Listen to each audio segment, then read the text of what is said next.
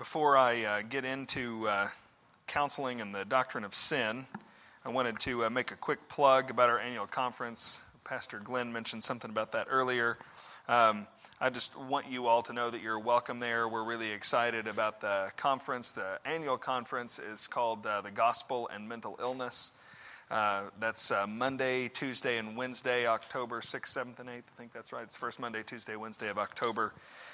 During the day on Monday, we're having counseling and medical issues as our pre-conference, and we've got several medical doctors who are ACBC certified who are going to spend the day explaining how we engage in biblical counseling with serious counseling cases that have a medical element. And so that's going to be really important.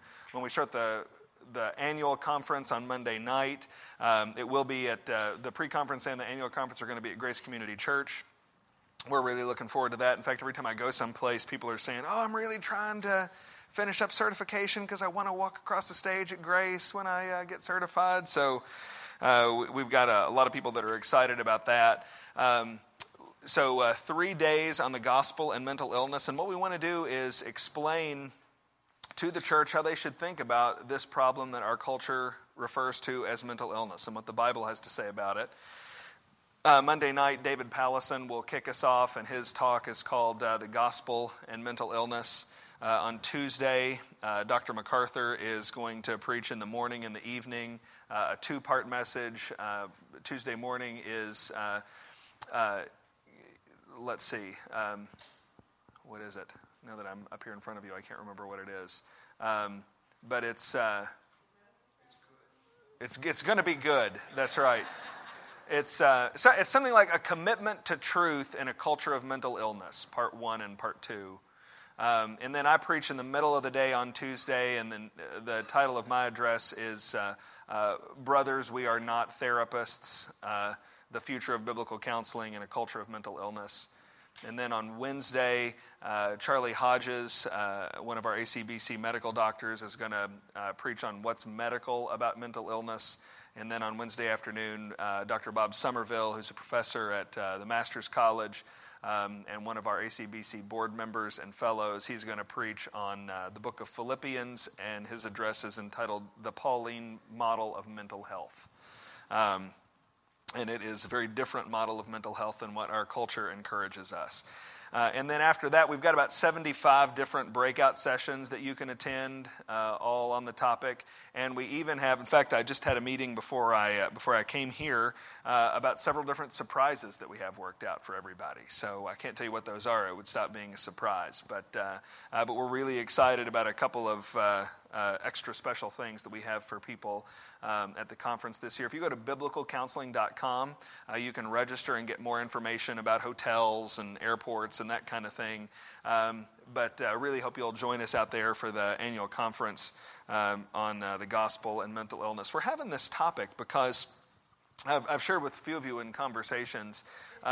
There's all kinds of things that you could do an annual conference on, and in fact, we're right now in the middle of planning our 2015 annual conference, because of the way these things work, you've got to stay pretty far ahead. So right now we're planning 2 annual conferences, and there's all kinds of things that you could have an annual conference about. But we think it's important to have this annual conference on this topic, because one of the persistent issues that the biblical counseling movement has to address is that what the Bible deals with is more than just the small print of problems, but that we can understand the most significant problems that people have in counseling. And so we're excited about the opportunity to spend 3 whole days devoted to this, and hope you'll want to come and be a part of that.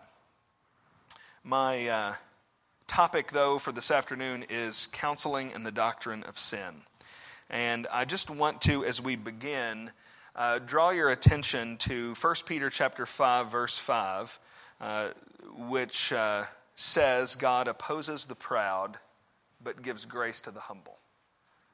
Same thing in James 4, same thing a few places in Proverbs. But that phrase, God opposes the proud, but he gives grace to the humble. Now stick that in your mind for a moment, and then we'll come back to it. right now, I want to say that I think sin is on the table in counseling in 3 different ways.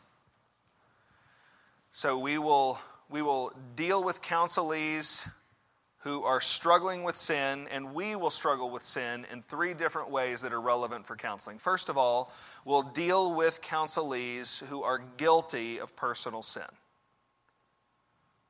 We'll deal with counselees who are guilty of personal sin. Secondly, we will deal with counselees who have experienced sin at the hands of someone who has wronged them. We'll deal with counselees who have experienced sin at the hands of someone who has wronged them. And then 3, we'll deal with counselees who are experiencing the consequences of sin in a fallen world.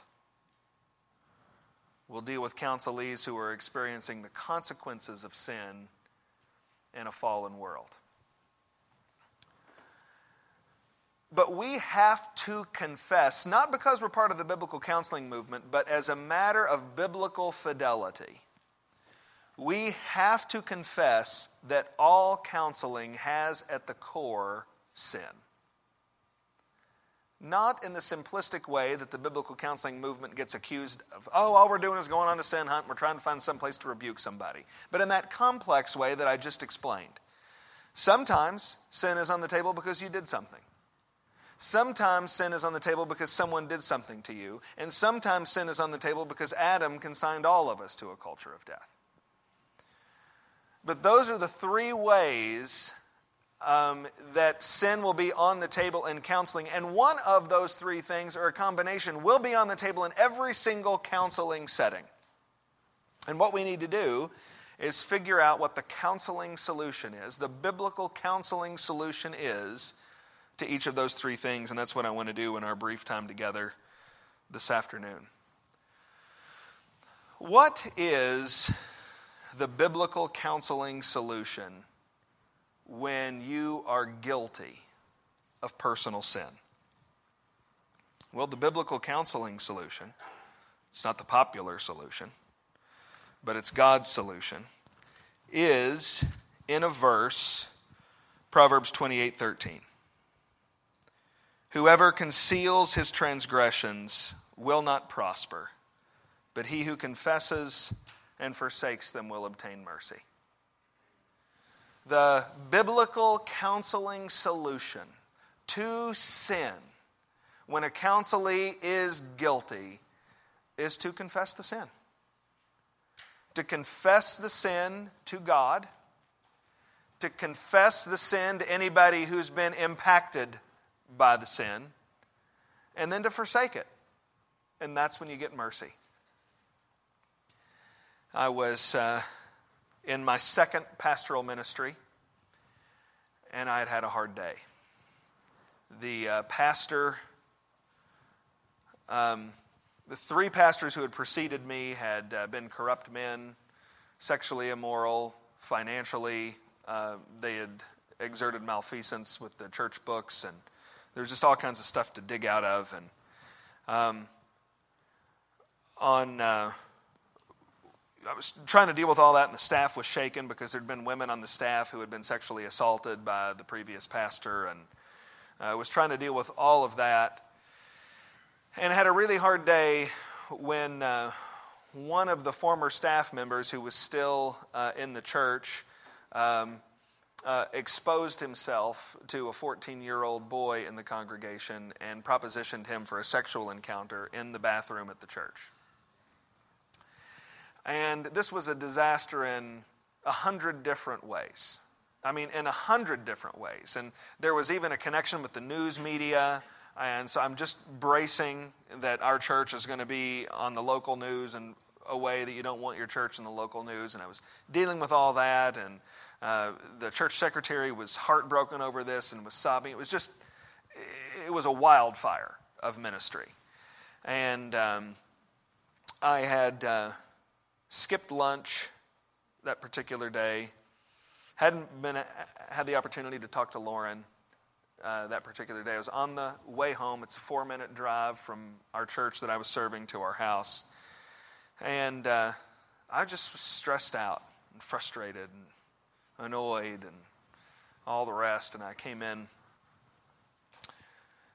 to the back door of the house, and dinner wasn't ready. Waiting for you to feel the weight of that problem. It usually was, but it wasn't today. Carson, he's about to turn 9, but he was a little 8-month-old guy at that point. He was screaming in his chair. And my wife, who is dear and precious and cute, was standing at the stove. And as I walked in to the house, I bumped into a garbage bag that was sitting right there at the door. And she said, "Oh, honey, I put a bag of garbage by the door. Would you take it out?"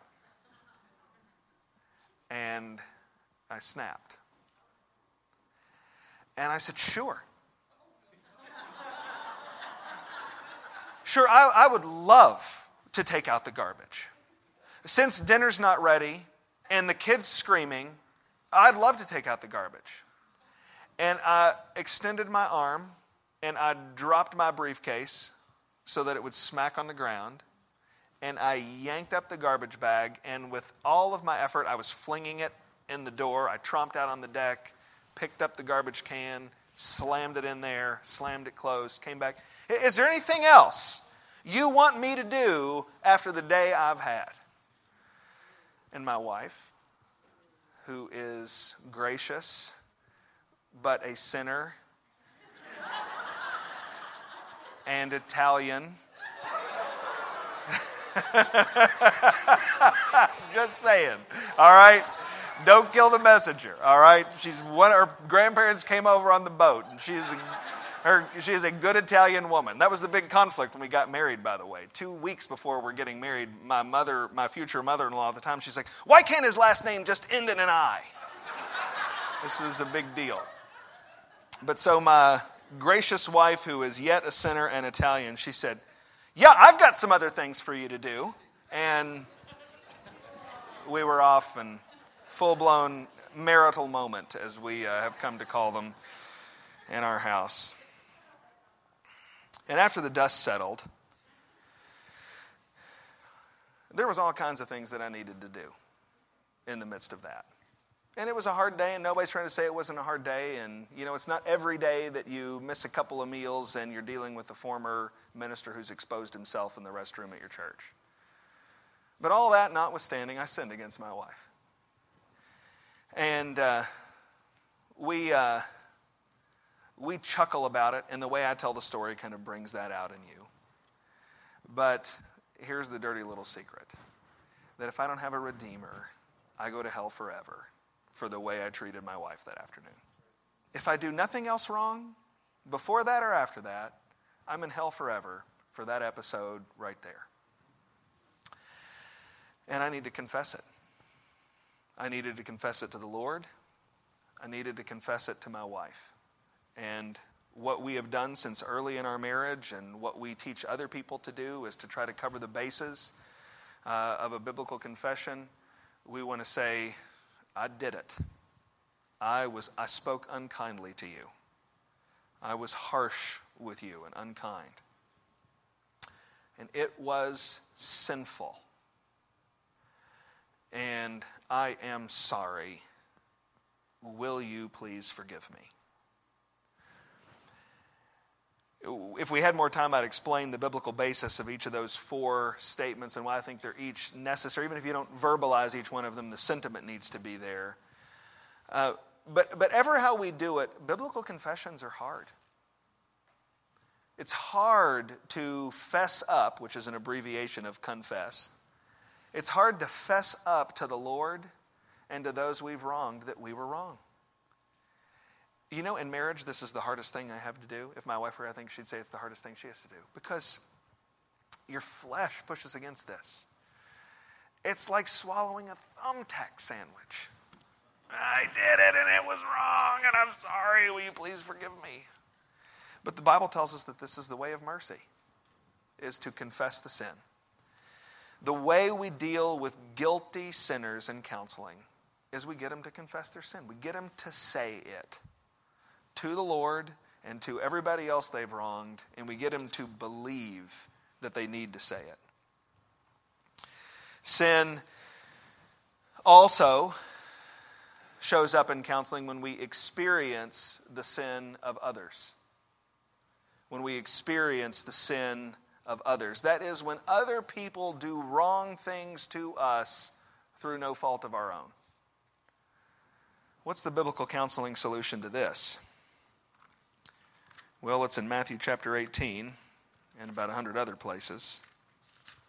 But in Matthew chapter 18, Jesus has just, in verses 15 to 20, talked about what church history is referred to as the gospel steps, the 3 phases of engaging an unrepentant brother. And then Peter chimes up, as he's wont to do, in verse 21. He says, Lord, how often will my brother sin against me and I forgive him? As many as 7 times? And Jesus said to him, I don't say to you 7 times, but 70 times 7. Therefore the kingdom of heaven may be compared to a king who wished to settle accounts with his servants. When he began to settle, one was brought to him who owed him 10,000 talents. And since he could not pay, his master ordered him to be sold with his wife and children and all that he had in payment to be made. So the servant fell on his knees, imploring him, have patience with me, and I'll pay you everything. And out of pity for him, the master of the servant released him and forgave him the debt. But when that same servant went out, he found one of his fellow servants who owed him 100 denarii, and seizing him, he began to choke him, saying, pay what you owe. So his fellow servant fell down and pleaded with him, have patience with me and I'll pay you. He refused and went and put him in prison until he should pay the debt. When his fellow servants saw what had taken place, they were greatly distressed, and they went and reported to their master all that had taken place. And then his master summoned him and said to him, you wicked servant, I forgave you all that debt because you pleaded with me. And should not you have had mercy on your fellow servant as I had mercy on you? And in anger, his master delivered him over to the jailers until he should pay all his debt. So also, my heavenly Father will do to every one of you if you don't forgive your brother from your heart. The biblical counseling solution when we experience sin at the hands of someone else is forgiveness. Our summons to those people is you must forgive. This is the most expansive teaching on forgiveness in the Bible. I don't think there's any more space attributed to it in any one spot than it is here, but the Bible's full of this. You might say the New Testament is obsessed with this idea of forgiveness. We are exhorted again and again and again and again and again to forgive as we have been forgiven. You look at this passage of the unforgiving servant and you wonder, what was wrong with the guy who wouldn't forgive? What was his problem? And when you pay attention to the story, it's clear that his problem was he was thinking about what he was owed, what had happened to him, and he was not thinking about how much he'd been forgiven. What I'm getting ready to say, I think, is one of the most controversial teachings in the New Testament, so brace yourself. But this is true, and on the authority of this passage and a million others, I would say, you show me somebody who will not forgive, and I will show you an arrogant person who does not realize all that they have been forgiven. And it doesn't matter what anybody else has done to you. If you don't forgive, it's because you have no category for how much the Lord has forgiven you. My mother was a drunk until I was 13. She mercilessly beat me and my twin brother. It was a daily occurrence. We were in foster homes, and the police were in our house. I have no good memories of my mother until I was a teenager. She was the most violent and awful woman I've ever personally known. She was promiscuous and unfaithful. against my father. She kicked him out of the house on Christmas night for another man who wound up not wanting her. And she didn't want my dad back after that, and we were alone with her after that. And the years were hard. As I said, there's no good memories with my mom up until I was a teenager. Up until my 20s, I have no good memories with my mom. I became a Christian my freshman year of high school. And a year after that, I was home from school as a sophomore. And I was reading Matthew 18. I don't remember reading Matthew 18 before that afternoon in my living room. And as I laid there reading Matthew 18, I was doing it as a 15-year-old high school student who hated his mother. Hated her. And I read Matthew 18, and it is the first and the only time in my Christian life when I experienced that Jesus was taking something that belonged to me. Because the hatred that I had for my mother, folks, was mine. It was mine. And she deserved it. What mom treats your kid this way? She deserves for me to hate her. And then Jesus skips up. And he says, you have to forgive your brother from the heart. And I knew what he wanted, and I didn't want to give it to him. And it took me a year. It took me a year of praying and talking with people I trusted to finally be able to just commit that, okay, I'm going to do this. I don't even know what it means. But it took me a year to say, whatever it means, I'm going to forgive my mom. And what I had at that point was I was going to be nice to her. She was not nice to me. I was not nice to her. But whatever it means, I'm going to be nice to her. And then I grew in wisdom and knowledge, and I was able to figure out more of what forgiveness meant. And I'll tell you, this is a longer story that I'll keep short here. But starting at that point, I began to be kind to my mother. And my mom began to soften. She began to be nice a little bit. And she began to soften a little bit more. And then she would start to listen when I would talk about the gospel. And then she would start to ask questions about the gospel. And 13 years later, my mom, who was as hardened as any sinner I've ever known, got on her knees and asked the Lord Jesus Christ to forgive her. And I'm telling you, when we're all in heaven together and you have the opportunity to meet my mom, you're going to find out that it was this idea of forgiveness that the Lord used to start to soften her heart so she could receive and request his forgiveness of her sins. We didn't know that she became a believer 5 years before she would die. She died several years ago of cancer. Got a 6-month prognosis and lived 4. But those last 5 years of her life were sweet and wonderful. And she became a godly woman. She became a godly grandmother and a godly mom and a godly mother-in-law. The Lord really changed her. And it was this idea of forgiveness that did it. The Lord worked in me and changed my heart to be able to forgive her, and that softened her heart so she could be forgiven. The biblical counseling solution when we have experienced the sin of others is forgiveness. I tell you that story not to be gratuitous, but so that you'll know that I'm not saying it like it's some easy thing. It's not my experience that this is an easy thing. It's my experience that this is a required thing and that there's grace for you to do it. We'll also experience sin when we deal with counselees who are experiencing sin in a fallen world because of the sin of Adam. These are the people who are in counseling not because they've done anything and not because anybody they know did something to them, but because we live in a broken world where people die, where people get sick, where the devil harasses and harangues people, where the world is a persistent enemy urging you to follow its desires and its ways. Where false prophets say, peace, peace, when there is no peace. That's the world we live in, and people suffer. because of that. What's the biblical counseling solution to that manifestation of sin? Well, we actually already heard what the solution is when Tim Pasma spoke about the sufficiency of Christ. But in a verse, it's Romans 8:28. We know that for those who love God, all things work together for good, for those who are called according to his purpose. You know, the biblical counseling solution is to the experience of sin in a sinful world is you have to trust the Lord.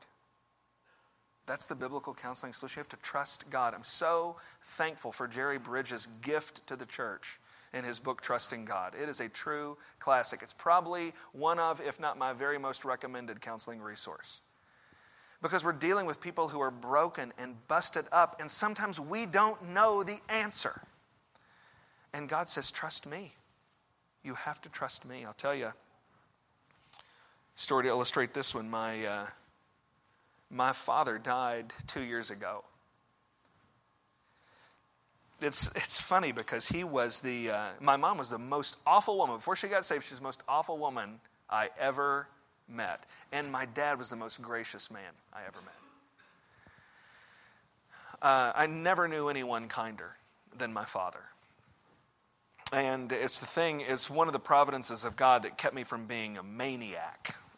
Because in the midst of my crazy mom, I had episodes with my dad. I wasn't with him very much growing up, but when I was, he was normal and godly. Or he wasn't godly, actually. He was kind, sweet, gentle man. And my family was at his house 2 summers ago, playing. He's bouncing the kids on his knee. We're having a blast. Had such a great time. We were going to come back in 2 weeks. And he said, "Son, I love you." He gave me a kiss on the cheek. I gave him a kiss on the cheek. I said, "I'll see you in 2 weeks." That was Saturday.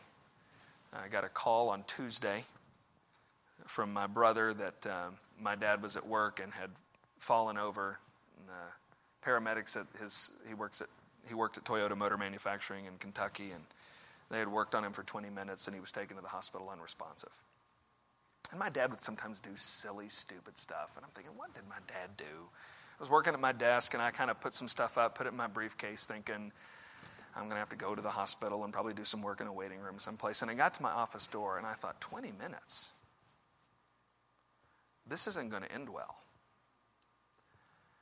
And as it turns out, my dad had a heart attack and died instantly.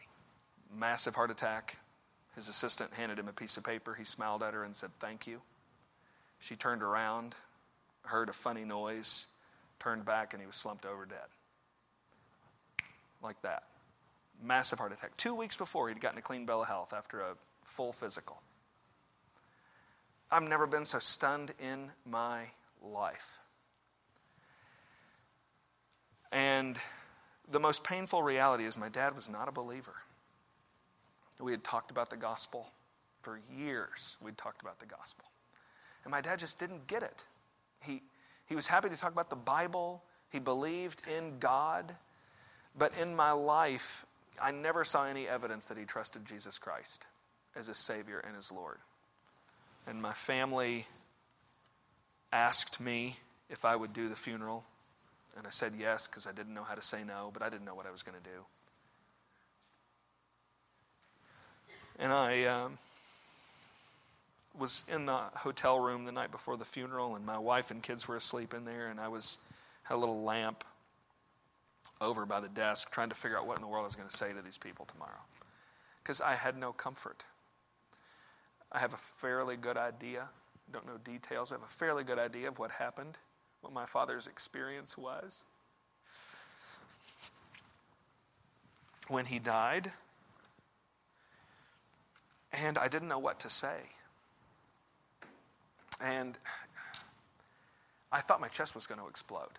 I thought my chest was going to explode. It felt like, you know when you stick a shovel down in the dirt to get out? I felt like someone was doing it to my chest.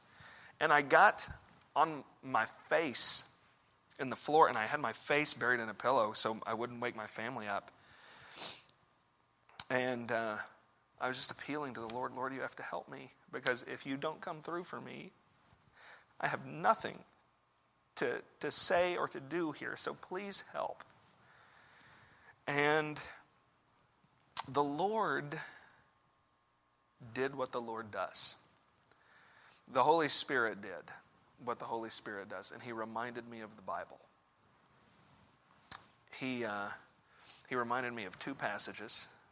One in Deuteronomy 29. Secret things belong to the Lord, and the things that are revealed belong to us.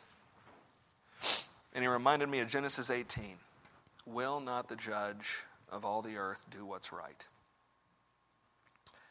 And I don't know how to articulate to you the comfort that God Himself unilaterally administered to me through the remembrance of those passages. And I realized that God would never be unkind to my father. He doesn't even know how to do it. I'm the sinner. I'm the one who needs the lectures about what kind grace is. God doesn't need my lectures about that. He doesn't even know how to be unkind. He doesn't know how to be ungracious. And so I can trust Him with my dad. And Deuteronomy 29, what happened to my dad is not my business. It's not been revealed, so it's not mine. It's secret. The Lord is good, and what happened with my dad is His business. And do you know what? I realized in the middle of the night at the Hampton Inn in Mount Sterling, Kentucky, that I can trust the Lord with that. I really can. There is pain in that trust a little bit. Because if I were God, it'd be different. But thank God I'm not God. So I can trust the Lord with that. At the end of the day, when life gets real hard, and there's no easy, quick answers, and there's nothing to fix, the biblical counseling solution is we have to trust the Lord of heaven and earth, who is good and who does good. And trust that He's going to make it all sort out in the end. I asked you to remember 1 Peter 5:5. God opposes the proud, but He gives grace to the humble. What does that have to do with counseling and the doctrine of sin and what we've been talking about? Well, that is the reality that will keep us from doing each one of these things. The threat to the counseling solution of confession is pride. When that thumbtack sandwich of confession is too painful to squeak it out. And we need to remember, God opposes the proud, but He gives grace to the humble. If you want to be on the side of mercy and grace, it requires confession. The great threat to the counseling solution of forgiveness is pride. I'm not going to forgive you. I got a list a mile long of all the junk you've done to me. I'm not forgiving you. And ringing in our ears is God opposes the proud, but He gives grace to the humble. The side of grace, the side of mercy, the side of humility is the side of forgiveness. And the great threat to the counseling solution of trusting the Lord is pride. We shake our fists at God. We tell Him what He did was wrong. We tell Him He's doing a lousy job of running the universe, and if we were king, it'd be a lot better.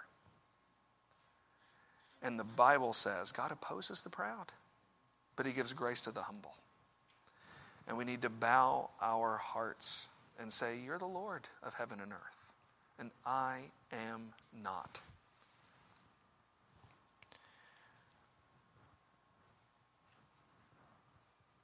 Here's why this is a big deal.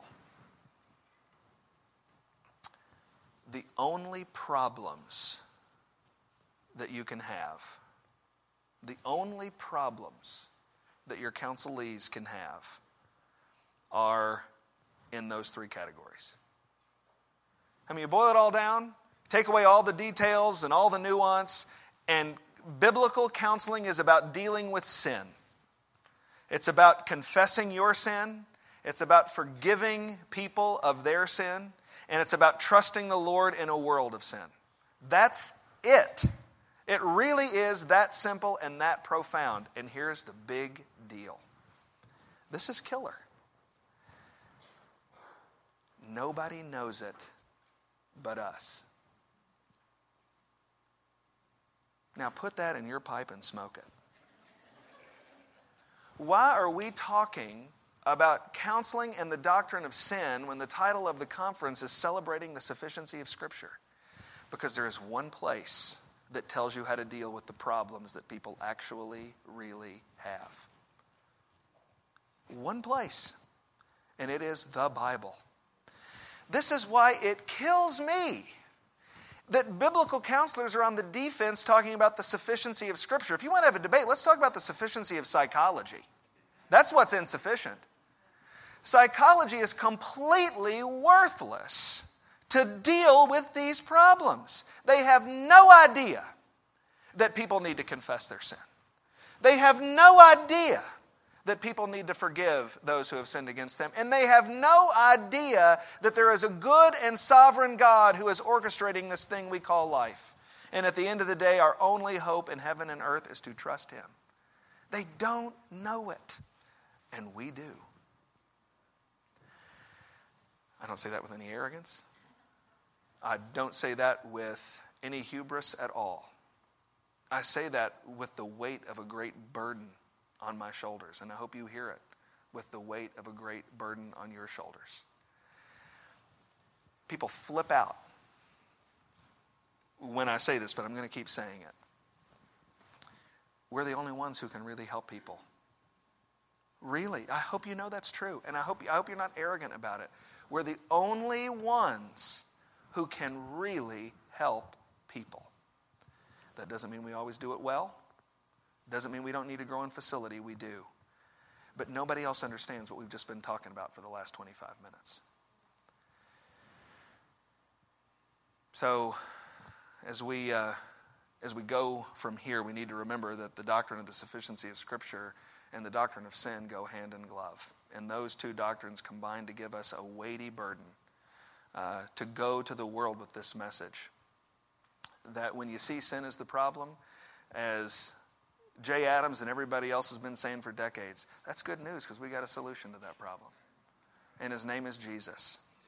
And it's by His grace and His grace alone that we can confess our sin, that we can extend the forgiveness we've received to others, and that we can trust a God who would enter into this world of suffering to spare us from ours. So let's pray and ask Him for His help as we conclude. Father in heaven, thank You for Your word, which teaches us what literally nobody else knows. That the problems on the table in counseling are the problems of sin. Ours, others, and Adam's. Father, would You teach us about the grace of Jesus, which is sufficient to deal with each of those. And Father, would You cause us to grow in facility as we minister to others? And we pray it in Jesus' name. Amen.